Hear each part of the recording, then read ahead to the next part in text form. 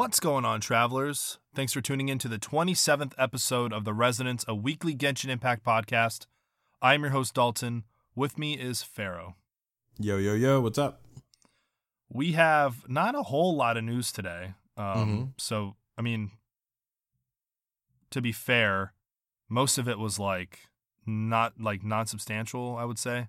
It's just kind of little stuff. Yeah, I mean, it's ultimately, I shouldn't say irrelevant, but yeah, it's not anything foundational, you know? Yeah. But how was your week? Pretty good. I played a good bit of Genshin, so, yeah, I had a lot of fun. I'm actually ahead of you now, so.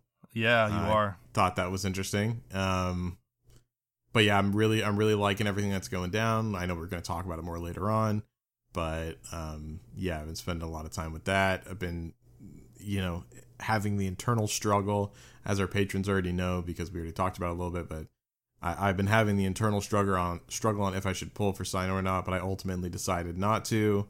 I mean, you did, though. You got him, just you're not. Yes, yeah. But the only reason why was because I wanted to get enough to get, what is his name? Xingqiu?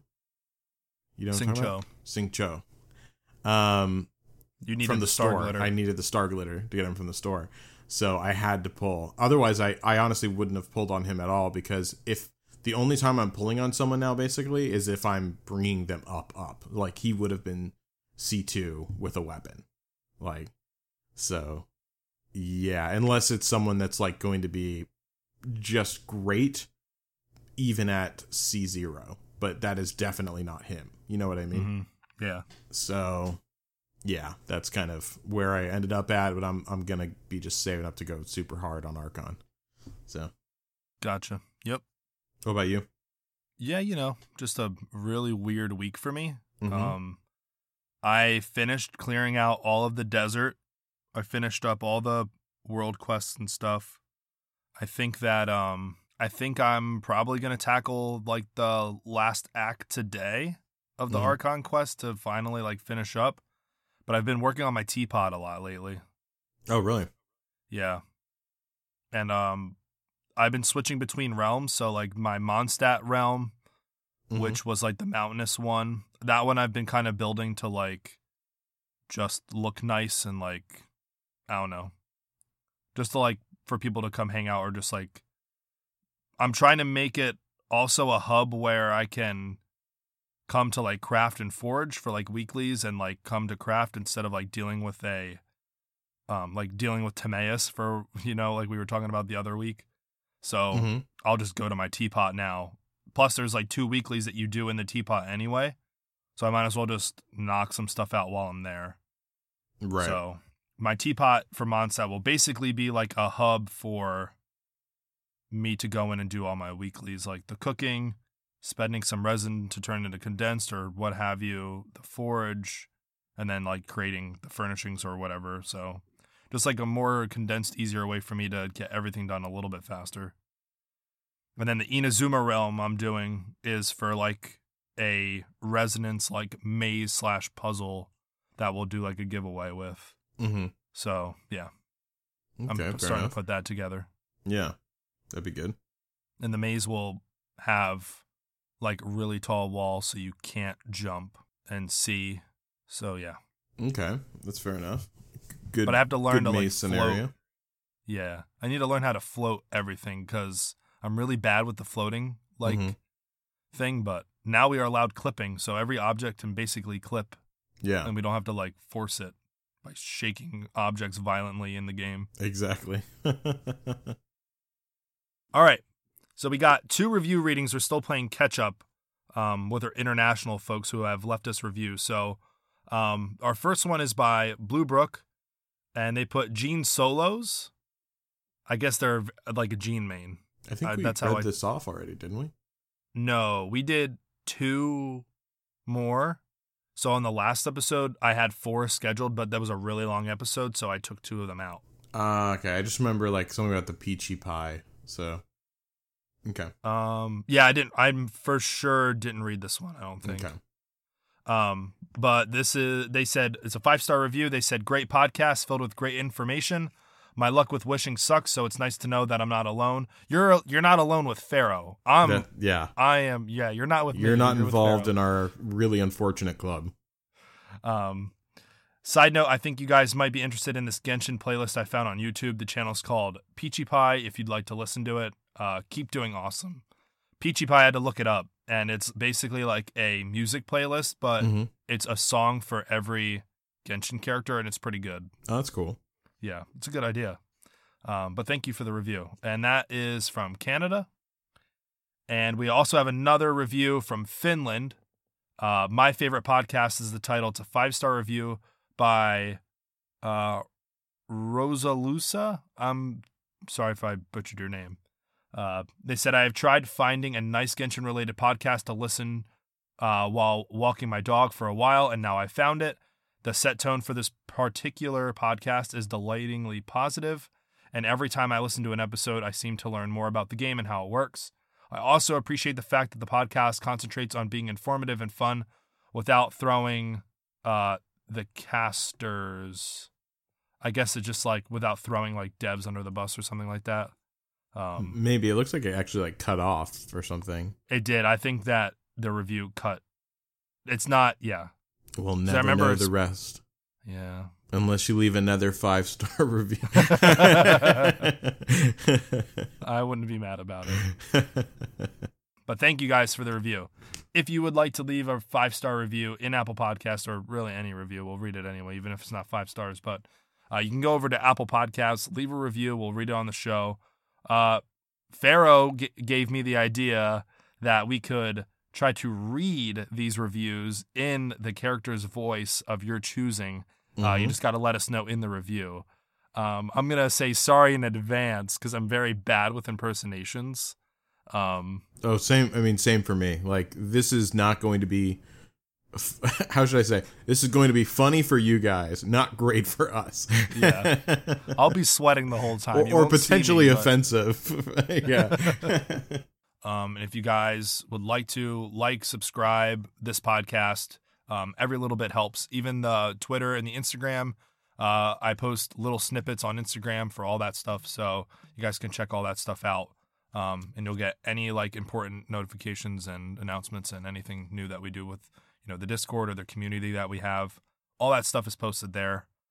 But if you guys are interested in that, please go ahead, leave us a review. It helps us out, helps other people find the show, opens up a little bit of opportunities for us to do more things with the show.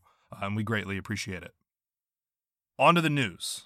Let's start with we'll skip the gourmet tour. We'll save that for last. Okay. We're going to do the event, not new. It's like a reoccurring event now. Yeah. Hakunin Ikki, which is a team switching combat challenge. It just went live today on the 10th. And this will go until the 24th of October. To be eligible for this event, you need to be adventure rank 30 or above, and you need to complete the Archon Quest Rito Escape Plan, which is the beginning Archon Quest when you get to Inazuma, for those of you who don't know. There are 6 challenges. Each day, a new challenge will be unlocked, and you will use trial characters provided, or your own characters if you want to form 6 tag teams, which are just 6 duo teams, to take part in the challenge. And you'll have 2 secret arts, basically, for each team. So you kind of want to choose them based on how they resonate with those 2 characters on that team. And you're going to switch out. And from what I remember, I'm pretty sure that you have that set of those 2 characters that are on that team out. And if you keep them on the field for too long, they do like very minimal damage. So you're forced to swap out, basically. Mm-hmm. Weapon Ascension materials, talent level up materials, Mystic Enhancement Ore, Prima Gems, and Mora for rewards for that. Gourmet Tour, Li Wei's Cuisine Collection, issue number 1. I like that they put issue number 1 because that means that we're going to get more. Yeah.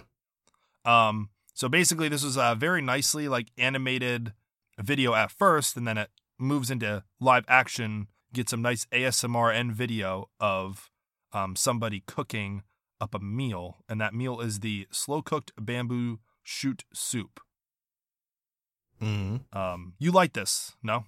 Yeah, I did. I for sure did. First of all, I'm very into. I can't cook at all myself, but I am very much a fan of watching all kinds of cooking shows. So this was kind of cool to see it, applied to Genshin. Really high quality camera work, so that was fun. And I thought this is super small detail, but I just think it's funny that the costume that the guy is wearing, it looks just so much like a typical cosplay costume, where it looks so unrealistic and neatly pressed and everything like that. And I feel like if you have that high quality of everything else, you should at least be able to make like a costume or find a costume that looks like the real deal instead of this like velvet version of it that it looks kind of ridiculous. But anyways, that is me being ultra mega nitpicky.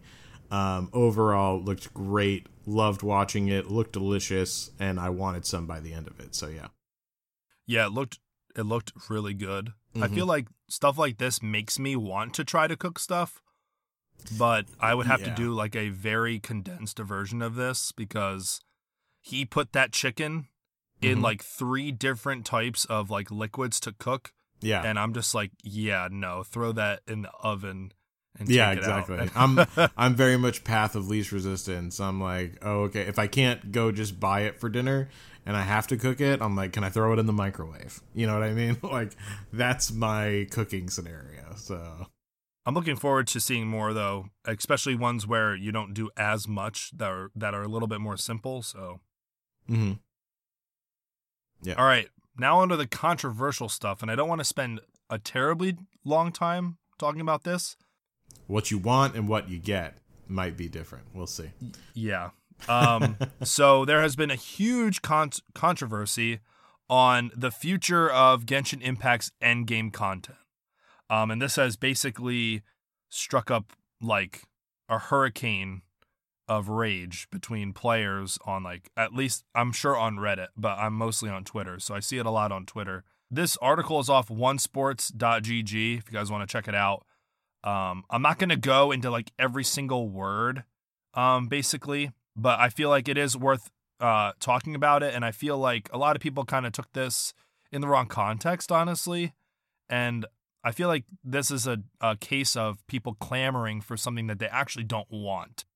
Because the number one thing in this interview that Genshin Impact did with GameSpot was, they were asked a question that basically insinuated some discussion on, what's going on with the endgame content. Will there be competitive endgame content? And basically they said, not everyone is interested in the Abyss. And they said, quote, if we design another type of permanent endgame that is similar to the Spiral Abyss, it might end up creating excessive anxiety for our players. And again, they said not everybody is interested in Musk Reef. So I agree with them on this. I don't want another Abyss. I already find the current Abyss to be honestly a little bit nauseating.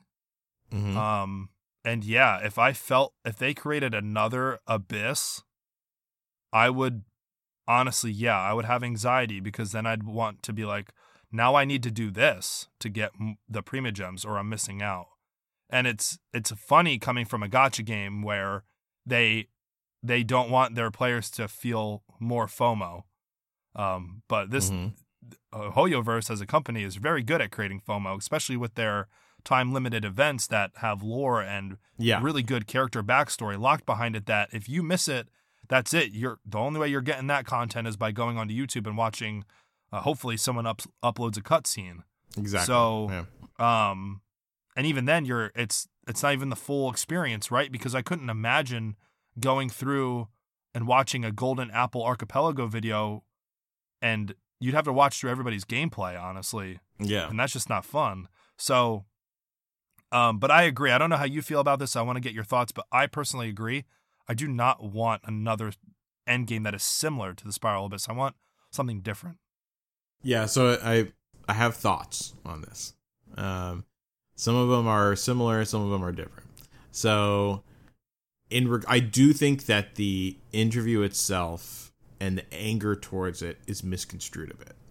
I definitely agree that I don't think that they were saying there's no more endgame content coming to the game at all, like challenging endgame content coming to the game at all, ever again. Like, I don't think that that's what they were saying or insinuating. Oh, they didn't say that. They actually said something that was literally the polar opposite, but go on. Well, but that's how people are taking it. People are taking it in the way of saying that, oh, by what they said, this is what they mean. And I don't think that they meant that. I think that what they said is kind of what they alluded to, is just that the fact that they don't want something like the Spiral Abyss specifically for the end game to come around again. I think that and this is where I think the disconnect comes. They said they're looking at other ways to create, interesting gameplay, and right after that they talked about the Genius Invocation that we're going to be getting, which obviously is just a totally different type of gameplay. And that's not, and people are like, but that's not dealing with the characters and, everything that we've built up in our characters and everything like that. That's not the end game content we want, or what we want them to be focusing on for end game content. And that's where I think everything started to get misconstrued. So I think that they, as a company right now, are definitely not focused on like making more end game content. I do think that we're going to be getting some more end game content, like more challenging end game content. It just definitely won't be more like the Spiral Abyss. I think things that I've mentioned before in the pod, like things like, dungeon-esque kind of things, could definitely still be a possibility, because it's not like the Spiral Abyss. It's different and probably could be handled in regards to rewards a little more differently and not quite have as much of a time crunch on it. But I also don't agree with things that they said about Spiral Abyss being like an anxiety-driven system and FOMO, because I feel like, it kind of is, but you have a really long time to complete it. Like, I don't think that there's like a crunch, really.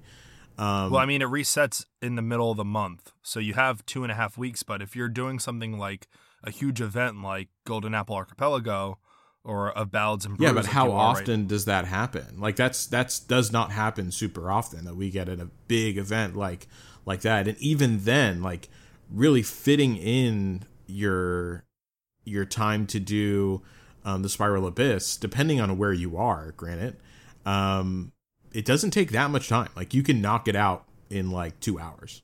That I agree with. Easily.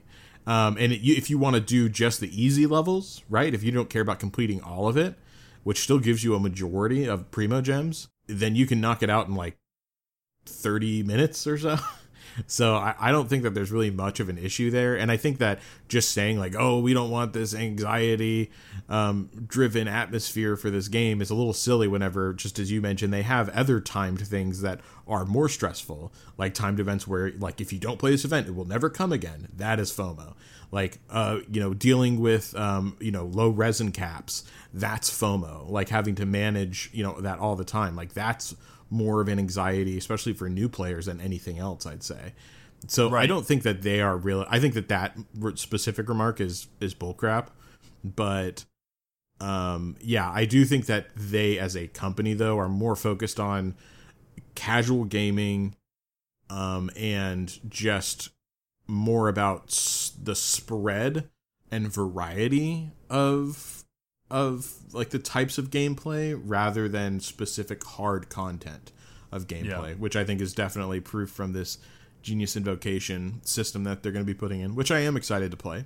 But yeah, so it's just like those kinds of things. Like, I just don't think that this is like what people are saying, where it's like, this is it, this is proof, we're never going to get hard content again. I don't think that this is quite the nail in the coffin people think it is. So and to your point, I completely agree. Though the anxiety that they're talking about is what is if they said that would be present if they created another similar endgame content that is like the Spiral Abyss, and that's when that would be kind of created. And honestly, like, but I'm saying that already exists in other forms. Other forms, right? I get what you're saying. So I don't think that that's ever stopped them before, basically.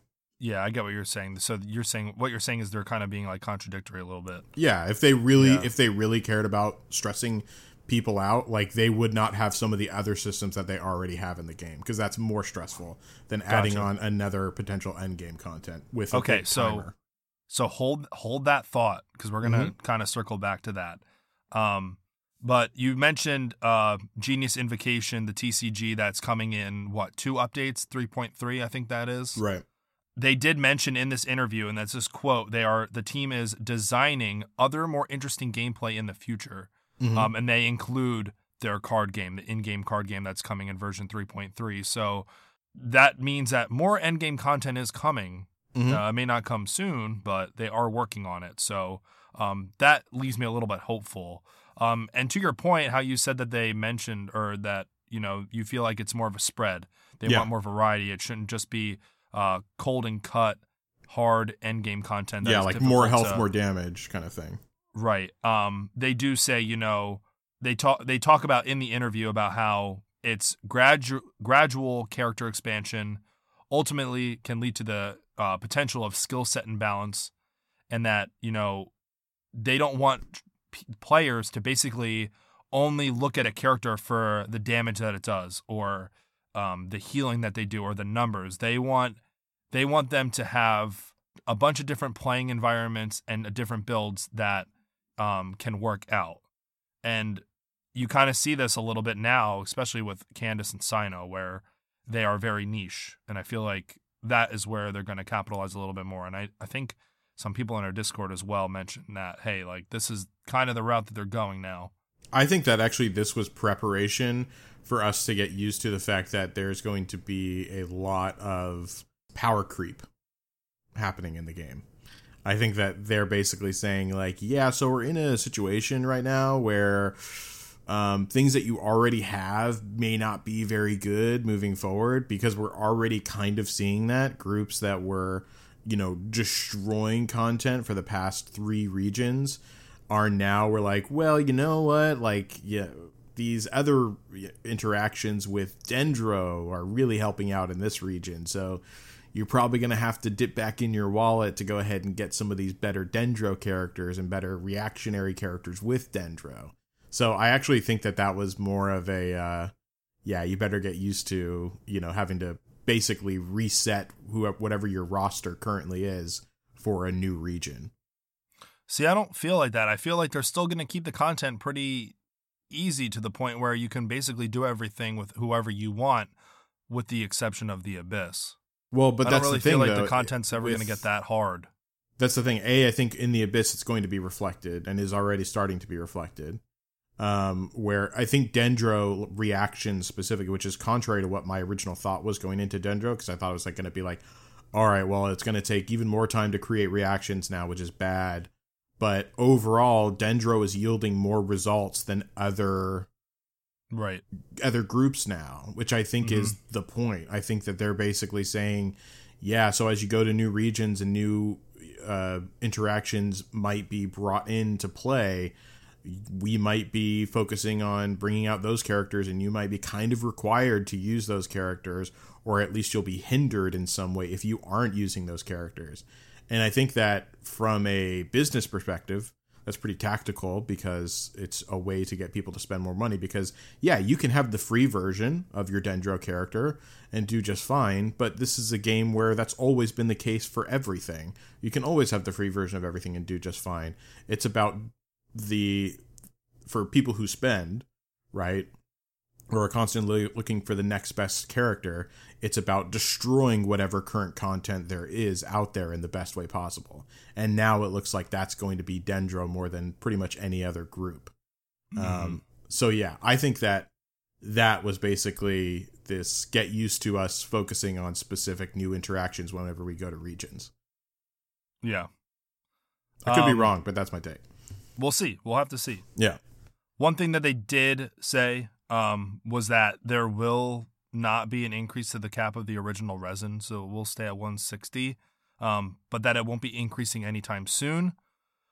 They assured that players that they're basically constantly going to be providing ways for players to obtain Ascension and level up materials other than resin farming. So that's something to look forward to, even though we're not getting a direct increase to our resin, which is a shame, honestly, because I feel like they're never very going to little. change that. I'm telling you right now, their engagement rate, like the reason why it is capped where it is because they have this perfect equation to make sure that their engagement rate is just always looking fantastic and very high analytically, and it's because of that resin cap at that and you number. can't blame them for that. That's their job.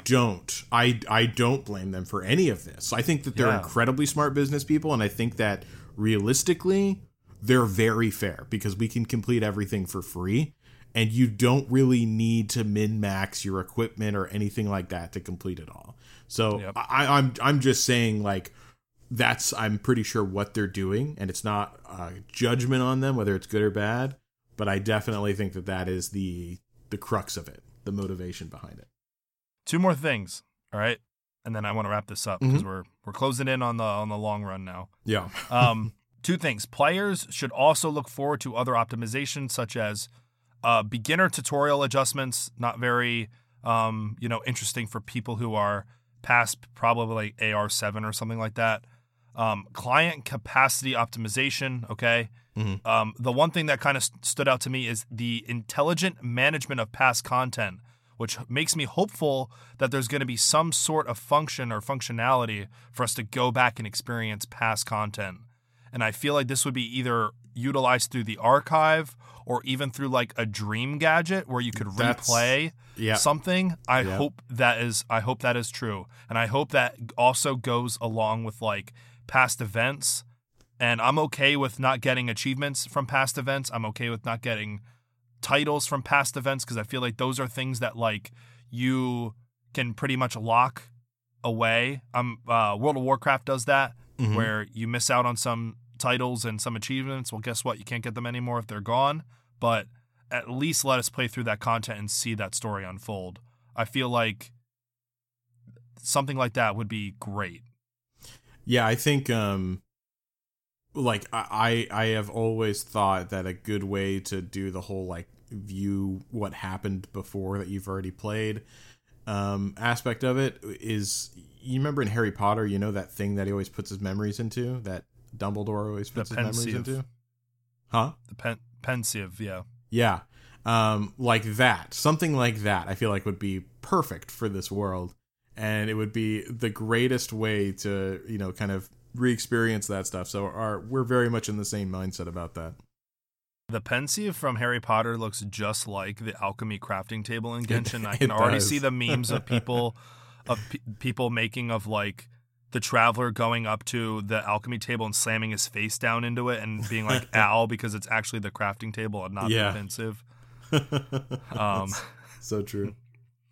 Last but not least, something small but kind of worth mentioning is that in the interview they asked, are there ideas or is there anything that you can say about much requested outfits for the Traveler twins, Aether and Lumine? And they say they don't have any plans at the moment, but are open to new ideas.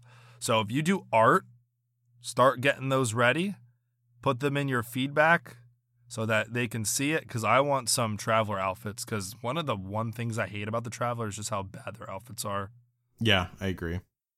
I will say though, like the one thing that this whole thing reinforced for me is that MiHoYo's gonna do what MiHoYo's gonna do, and they don't really care about what anyone else says. It's very reminiscent of TPCI.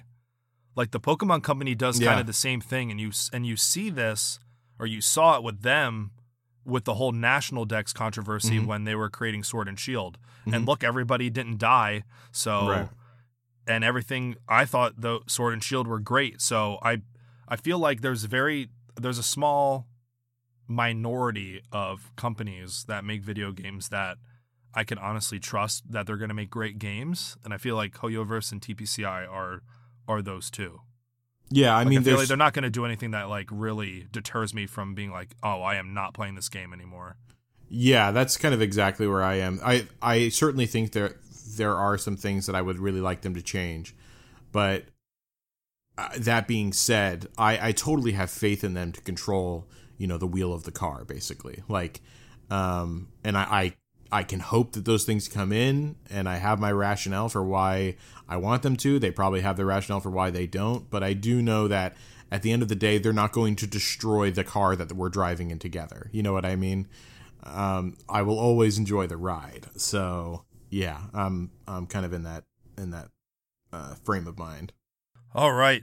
Now that we unpacked all that, let's take a well-deserved break. And when we come back, we're going to dive into the Chapter 3, Act 3 of the Archon Quest, Dreams, Emptiness, and Deception.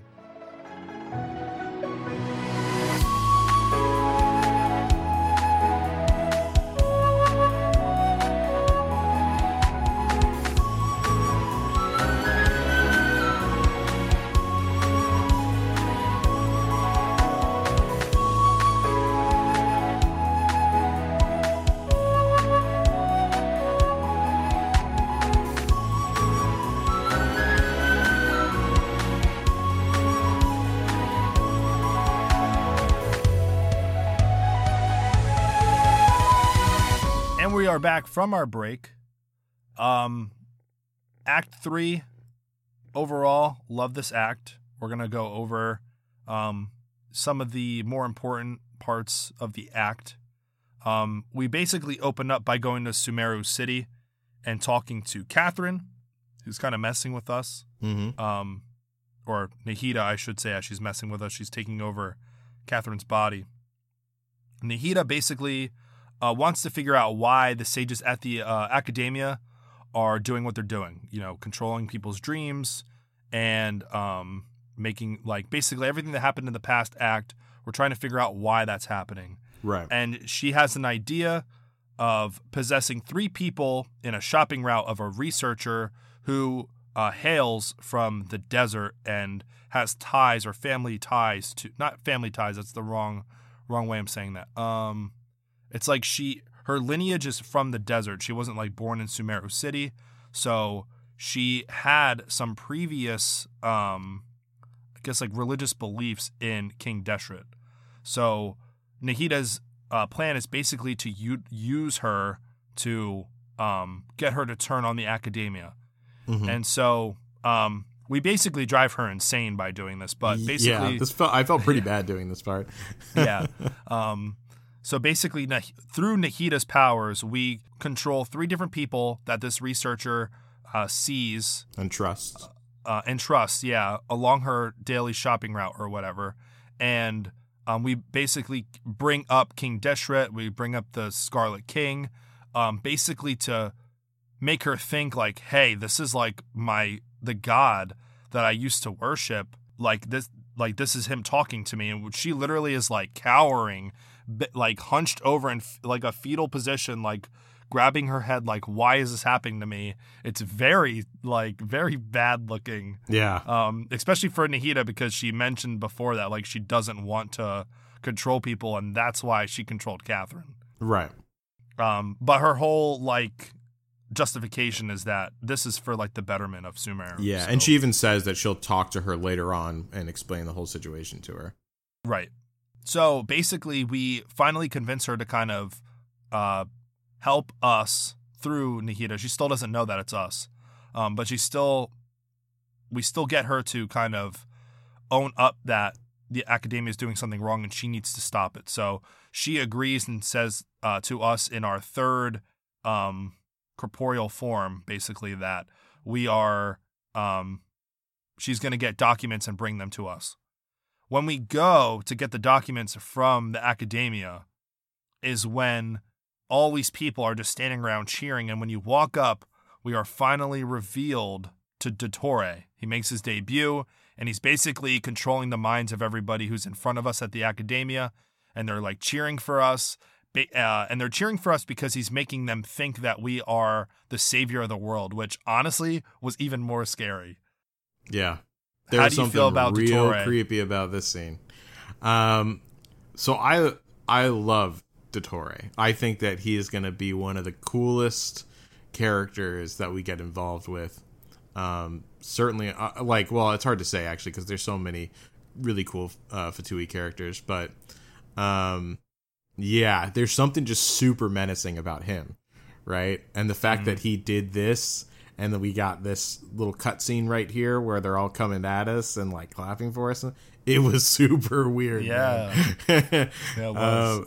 So yeah, it was very creepy in its own unique way, and yeah, I had a really good time with it. And Nahida, whenever she comes in as Catherine and kind of holds them all back, I thought that was super cool.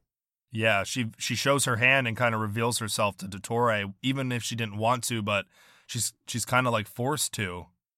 Yeah, it was to her own detriment, but it was, kind of the lesser of two evils at that point. But yeah, man, like Dottore, he's just menacing, man. I love it. Yeah. I can't wait until we get more with him because just such a good character. Yeah, it made me think like if we ever do fight Dottore, I hope that he we just, will like, starts eventually. mind. You know that. I hope he just starts mind controlling people. Oh yeah, and like his boss fight is actually just a bunch of ads. I'd be so down for that, dude. Like as long as they make whatever we do with him as epic as he is, then I think that I'll be set. But I will say, like, the bar is set high for what he needs to do in a boss fight. So yeah, for sure. So we go to Gandharvaville because Nahida basically is trying to protect us and says flee, like run. So we go to Gandharvaville to find Tanari, but we're ambushed by mercenaries who are basically on Dottore's payroll. So we fight them, we beat them, and then we meet up with Kali, who mentions that her Elizar, which is her medical condition, is getting worse. And I think this is super important to mention because it's very humorous that it's worse right now because Dottore's there. I thought that was a very nice touch that she was just like, it's getting worse. But she's completely unaware of the doctor, and spoiler alert, too late now, but if, it's kind of old news now that Dottore is the reason why Kali has this condition, basically, or why she is very like anxious and submissive, basically, in that first act when we get to Sumeru. So I thought that was really important. Tanari actually isn't there, so we go to Pardi. I can't pronounce the name. Yeah, of the name of this one was weird. But it's the place where Tanari goes to basically do research. But we've run into Hypatia, who is... Oh, man, this scene. Yeah, this scene was so crazy. So Hypatia is just jumping for joy, basically saying that she connected with Irminsul finally, that she said that she was talking to the divine, and the Traveler and Paimon are kind of like, hey, like, that's weird, like, Nahida's right here, so, like, how did she do that if Nahida's here? Like, this is the god that Hypatia kind of is alluding to, saying that she spoke to. And also let me say that she looks a little too enthusiastic, by the way. Like something's off already. Yes, I'm glad you mentioned that because you're absolutely right. Yeah. Which is, a little foreshadowing for what we're going to talk about next, but she shows us a vision, basically. She says, "Oh, hey, I'll show you." She actually shows everybody because Paimon does mention, like, what was that? She shows us a vision of her connection with the divine that she keeps talking about, which instantly gives us a look into the past of Scaramouche, who we find out was abandoned by his mother, who is no other than the Raiden Shogun. Well, we already knew that part. Well, no, they don't say this right away. Like, they don't say this flat out, right? No, they do, or at least heavily alluded to that, because I already knew that part. And it wasn't from spoilers or anything. She said that was the first puppet that was made for her. So she was essentially Scaramouche's mother. Oh. Wow, I need to really look into this stuff more. It's all good. That's why I'm here. I can fact check you. Yeah, no, I thought that was all just like rumors or like fan theories. No, that was from her specifically. Like the Shogun told us that. Yeah. Yeah. Nope. It must have been from when I was like trying to just rush. This is why I stopped rushing through content. Yeah, exactly. Yeah, this is why you take your time like me, dude. This is the way to do it. And then it also shows after he was abandoned by the Raiden Shogun, that he was multiple other times by like adoptive family and friends. They maybe not even like directly abandoned by, but maybe they like died and therefore he had nobody. But basically, it's revealed to us that he's being turned into a god via the academia. And so we kind of, and it kind of shed some light on why nobody talked about Lesser Lord Kusanali when in Acts 1 and 2, because she wasn't really ever there. And I mean, she was there, but not in the sense that the Greater Lord Rukkhadevata was. And I'm sure Scaramouche is basically telling them, hey, listen, I can be that person for you. So that's what they're doing.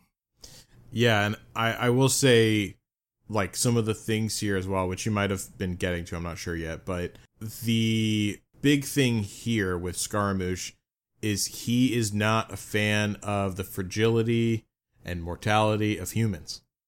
That's for sure. So everything that you hear in the flashback, he's talking, because some of it, as you were saying, it was like literally just like one of his best friends, his best friend that he had at one point, which was like the last of the 3 times he was quote unquote betrayed by humans, was he literally just died because of some various reason. And he was like, screw that, I'm never going to be betrayed by a human and left alone by a human and abandoned by a human again. And that's whenever he talks about, like, basically saying, like, this, you know, like, weak human, you know, hearts and minds and all that kind of stuff, which plays into, you know, the personality of, what's-her-face? What is it? Hypatia? Hypatia, yeah. Yeah. So, yeah, I'll let you take it from there. But, yeah, that's a very important part. Yep. At this point, the vision kind of ends, and you're the Traveler and Paimon and Nahida are basically left with, like, what the hell. As soon as the vision ends, though, some more mercenaries show up, and one of them attacks Catherine and legitimately hits Catherine, which is important because Nahida is still possessing Catherine. So yeah. I think the logic is that if Catherine goes, then so does Nahida. And so at the very last second, Catherine's finger touches the Traveler's, and then Nahida basically transfers her consciousness to the Traveler. And in this moment, to save her, they kind of switch memories, and you get a few glimpses of Scaramouche again. And I'm pretty sure that's most of it. Now, like, both cutscenes are amazing. So then after that, the Traveler, they escape the Traveler, Paimon, and Tonari. While Nahida was possessing the Traveler, Nahida told Tonari to tell the Traveler to go to the desert via basically some code words that we easily figure out. And Tonari kind of stays back. He feels obligated to help Hypatia, and the Traveler and Paimon head to Caravan Rabat. Once we get to Rabat, we run into Alhaitham, who basically saves us from some stalking mercenaries, and he is still acting a little sus, so Paimon's like, this guy's a little weird. But Alhaitham says we should go to Aru village for our answers, and we follow him. And I'm still completely suspect of Alhaitham at this point. I'm just like, you show up at 2 opportune moments all the time, and you already know what our next step is going to be. I trust him implicitly. Okay. You did? Like, even before you found out about what happens? I know he is the good guy that's playing in the shadows, man. Okay. For sure. So Diluc, but not Diluc. This is Sumeru Diluc. Diluc. Okay. So, once we step foot in Aru village, Sino appears and starts attacking the Traveler and Alhaitham. And I think it was more attacking Alhaitham, but the Traveler does kind of exchange some blocks against Sino's blows. And this is where we're finally introduced to Sino, and this was great. It was epic. Yeah, it was awesome. Made me want to pull on him more. Oh, did it? Yeah. So after exchanging some blows from each other, Sino tells us we shouldn't trust Alhaitham, and Sino immediately demands the Divine Knowledge Capsule. And there's a little bit of a pissing match between Sino and Alhaitham. They go back and forth saying, you did this, you did that, or whatever. You're sketchy. No, you're sketchy. Yeah. Yeah. It's honestly a great relationship. I loved every second of it. So yeah. Oh, so did I. And then Dea comes in. Dea enters the scene. She kind of lays down the law on both of them, saying, academia boys are really annoying, basically. And a sandstorm begins. Well, don't forget, she basically says, I'm about to teach you guys a lesson. And then the sandstorm. I was like, oh yeah. Let's see what happens. Could you imagine another really cool cutscene where she starts fighting them both? I was really imagining that we were going to get one where the three of them started fighting each other. I was like, yes. Yeah, we don't get that though. No. So a sandstorm begins. Dea mentions that she's been starting to see an increase of frequency in these sandstorms. And then you can kind of see Candace in the background. She yells at everybody to come inside. Inside, you can tell the tensions are high. It just kind of pans to each character, and they're all very, sitting very straight, not talking to each other. Yeah. And Candace kind of lays down the law and basically tells everybody to basically behave. And Sino is the first to break his silence. He finally reveals that he chose to exile himself due to the fact that he realized, data concerning a project run by the Grand Sage Azar had conflicting progress, which is the infinite dream sequence that we kind of fell into in Act 2. So he kind of talks about how he left the academia of his own accord, and now he's probably not going to be trusted. He says that he basically exiled himself, so the academia doesn't know of his actions, and they can't really take actions on him, vice versa. Sino then calls out Alhaitham for taking a job from the academia on investigating the Traveler, and this kind of throws Paimon for a loop. And Alhaitham basically says he only wanted to know about the divine knowledge that the sages promised him as a reward, and that he doesn't actually trust them. He also mentions that we were the ones who followed him, proving further that he really didn't even have intentions on turning us in. Yeah. So which is also true. That is, yeah. The two of them more or less clear the air.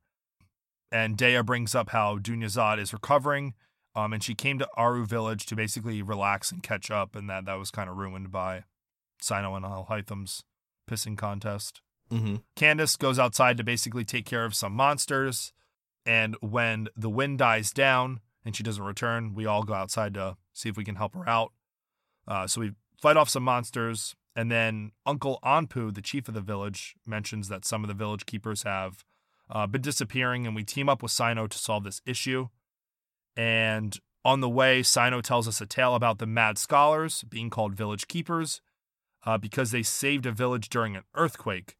And we kind of tell Sino, hey, listen, that might not have been the actual chiefs of the village, or the village keepers, the mad scientists or the mad researchers. It might have actually been Nahida, who was the Animo Archon, the Dendro Archon, basically controlling them to help and make sure that they were saved. Sino also believes that Nahida isn't as active as an Archon. He was in that pool of people. Yeah, he didn't think that she was doing anything at all. He was very surprised, actually, whenever we were telling him that Nahida was active, basically. Yeah. Which just goes to show that even these more important characters still aren't even aware of Nahida, really. Yeah. A kid named Isak comes to the Traveler, and Sino asks him to look for his grandpa. And after talking and verifying with Candace that this little kid actually isn't lying, which I felt like was so funny, Sino was like, I need to talk to Candace to make sure this kid's not lying. We agree to help. We're revealed that the person that Isak is talking about really isn't his grandpa, because he's kind of adopted, basically. And we go to talk to some of the locals to get some information on Isak's grandpa. And that's kind of where the act ends, and we're kind of left at the beginning of Act 4 at that point. But overall, a wonderful act. It was very short, but action-packed compared to the first two. Oh, I loved every second of it. I think that this was by far and away the best act so far. Just because we got so much information, and cool cutscenes. So I'm really pumped with everything. I think for sure the most annoying one so far was whenever you replay the day 1,000 times. My God, I hope that we never get an act like that again. Yeah, that was rough. Yeah, that was easily the worst act. But yeah, overall, like I'm a real big fan, and I really like how they committed to the bits of some of these things and took some chances and implemented some cool things. Like I really love what they did with Hypatia's character, and they made her like especially whenever she, you kind of hopped out of her vision, right, or her communion with Irminsul, or I should say Scaramouche or Scaramouche rather. She even said, she was like, if only like I didn't have this like filthy human heart or something like that. You remember? Yeah, she's already like kind of taking in his she's like his corrupted. beliefs. Yeah, exactly. She's like already been kind of corrupted by that thought process. I was like, whoa. So that was pretty cool. I was a fan of that. Yeah, just lots of really cool things, and they made her just kind of go insane, but like this really like interesting, like kind of laughing, joyful insanity. It was wild, man. I was having a great time seeing what they were doing with everything. It's probably like one of the most gripping acts period that we've had so far for me. So I loved it, and part of it's probably also because Sino was in it, and like whether I pulled on him or not, he's an awesome character. So yeah, the way he was intimidating those people too. Do you remember? Oh yeah. Yeah, and he like went into his like Anubis form, and I was like, yeah. Yep, I loved every part of it. So much good stuff, so much fun. All right, you ready for Wish of the Week? I'm ready for the Wish of the Week. I'm pulling on the main banner. I'm not pulling on Sino. Okay, you're not pulling on Sino. I'm gonna pull on Sino's banner. I'm gonna pull twice, I guess, but my pity is like 0, so I'd have to get extremely lucky to get anything. Mm-hmm. My luck would be that I would pull him, and then if I pulled him, I'd have to go. At that point, I would have to go for C2 and weapon. So I don't even want to risk it. Yeah, I see. I had enough for 5 wishes. I'm just gonna do all 5. Mm-hmm. So far, all blues. I'm hoping to get a 4-star. Nope, all blues. Unfortunately, but that's fine. I C2'd Sino and got R1 of his weapon, and overall. Thanks for reminding us. I got 7. Yep. 7 5-stars in 200 pulls. Jesus, so. You're the worst. Yeah, that was great. All right, here we go. And blue. Blah. Blue. Yeah. One of these days, I mean, like, I honestly think that my account might be glitched at this point, but I'm not sure what the deal is with this normal banner, but they better give me 3 5-stars at this point in one pull. I don't know if they're going to give you that luck. I mean, they won't. I mean, do you remember whenever we pulled on the practice one inside the Discord? And I was pulling like 5 stars like crazy. Yeah. I'm telling you, bot. all that luck was used up then, and now I'm back to 0 luck. Yep. You're absolutely right. I called it. Just the name of the game. But yeah, that's it. Okay. Here's a question of the week. You can only watch one anime series for the rest of your life. Which one do you choose? This is by DJ in our Discord. This is actually easy. It would be all right. Here's a question. You'll have to do it because obviously we can't get an answer from him. Anime series, including all of its like series that are associated with it, like directly associated. For simplicity, yeah. Then Naruto, hands down. No, yeah. Okay, so you're saying Naruto for sure? Oh, easily. Okay. Naruto was so good for me. Mm-hmm. Naruto is life for me. So, yeah. I'm gonna say My Hero. I'm gonna say My Hero. Only because I know what happens because I'm reading the manga. Mm-hmm. And the story is just so good. And I mean, compared to other shonen, and don't get me wrong, Naruto was like one of my favorites that I've watched. And I don't know how it's not your favorite, but I mean, right now, it's not my favorite right now, but like, I don't know. My Hero just, it's just written way better. There's some things in Naruto. What? Yeah, are you kidding me? That's the story. There's less filler. I'll give you that. I will easily give you that, but I will not say that it is written better. It's written better for sure. If you watch Naruto, you are crying at least 8 points during the show, like guaranteed crying 8 points during the show. Or you're not a human and you need to go see a psychologist. Okay. You're crying. Let's see. You're crying 3 times in MHA. No way. Yes. You are crying way more in My Hero Academia than you are crying Naruto. This is going to be a bonus episode for patrons. And not only that, you're also crying harder in Naruto. No. So it's not just the frequency, it's the depth of crying. Okay, listen. In Naruto, you are crying each time he talks to his parents. That's 2 times. And to preface this, you're not crying for Naruto until he fights Pain. Guaranteed. You are annoyed at Naruto until he fights Pain. He sucks. The whole that is absolute. Wait, no, what? No, yeah, you are not crying for Naruto until he fights Pain. If you're an inhuman jerk, I am not you're inhuman, not crying. and I cried like a baby. My wife looked at me and said, "Are you crying?" And tears running down my face. Are you saying until the Pain saga? No. Until he is done talking to Pain and Kakashi carries his ass through the forest. And when he comes out of the forest clearing and the whole village is cheering for him, finally, instead of shunning him, the village shuns him his whole life. Should I talk to you about Jiraiya Sensei? If you're not crying, I didn't cry to that. Jiraiya Sensei, something's like you need to go to a hospital ASAP because something's wrong, bro. No.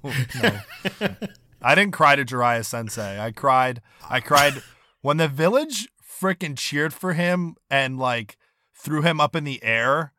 That is when I lost it. I legitimately lost all the tears I've ever held back in my life. You would and you should, but there is so many instances before that tears should be a flowing.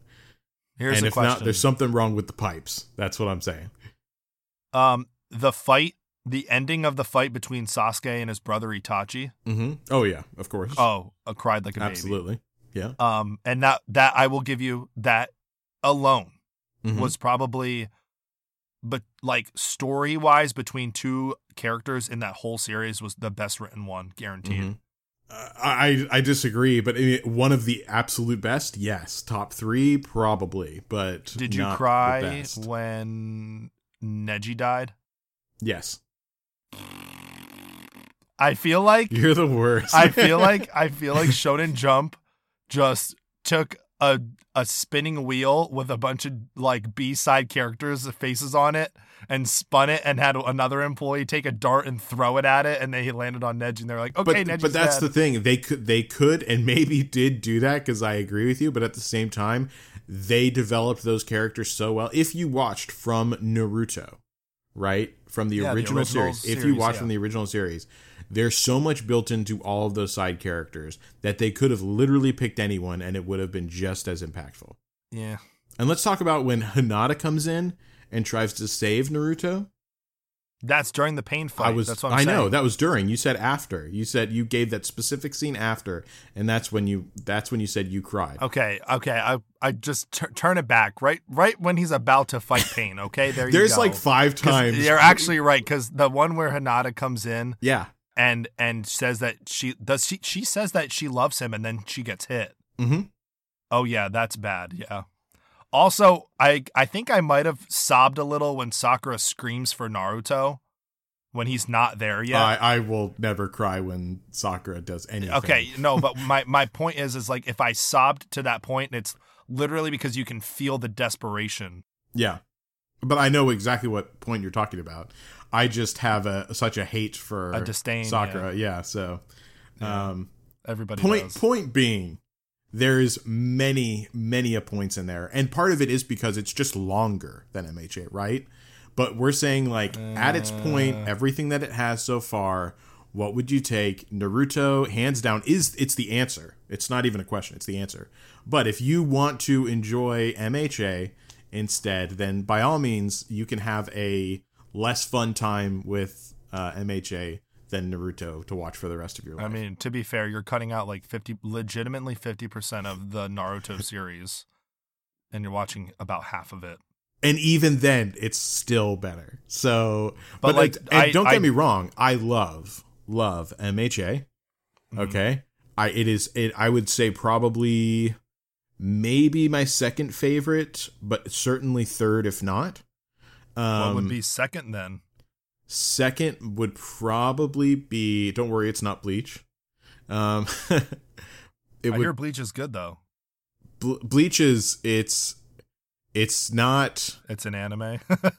It's, how should I say? It's not one of the big three. It's like the ugly brother of the big three. So it's not quite there, but it's okay. Like there's just too much. Because I've watched all of Bleach. It just becomes really annoying at the end, and I wouldn't not at the very end. I'm talking like probably last 30% of the series. So probably it's like the complete opposite of Naruto. You're annoyed at the end instead of the very beginning.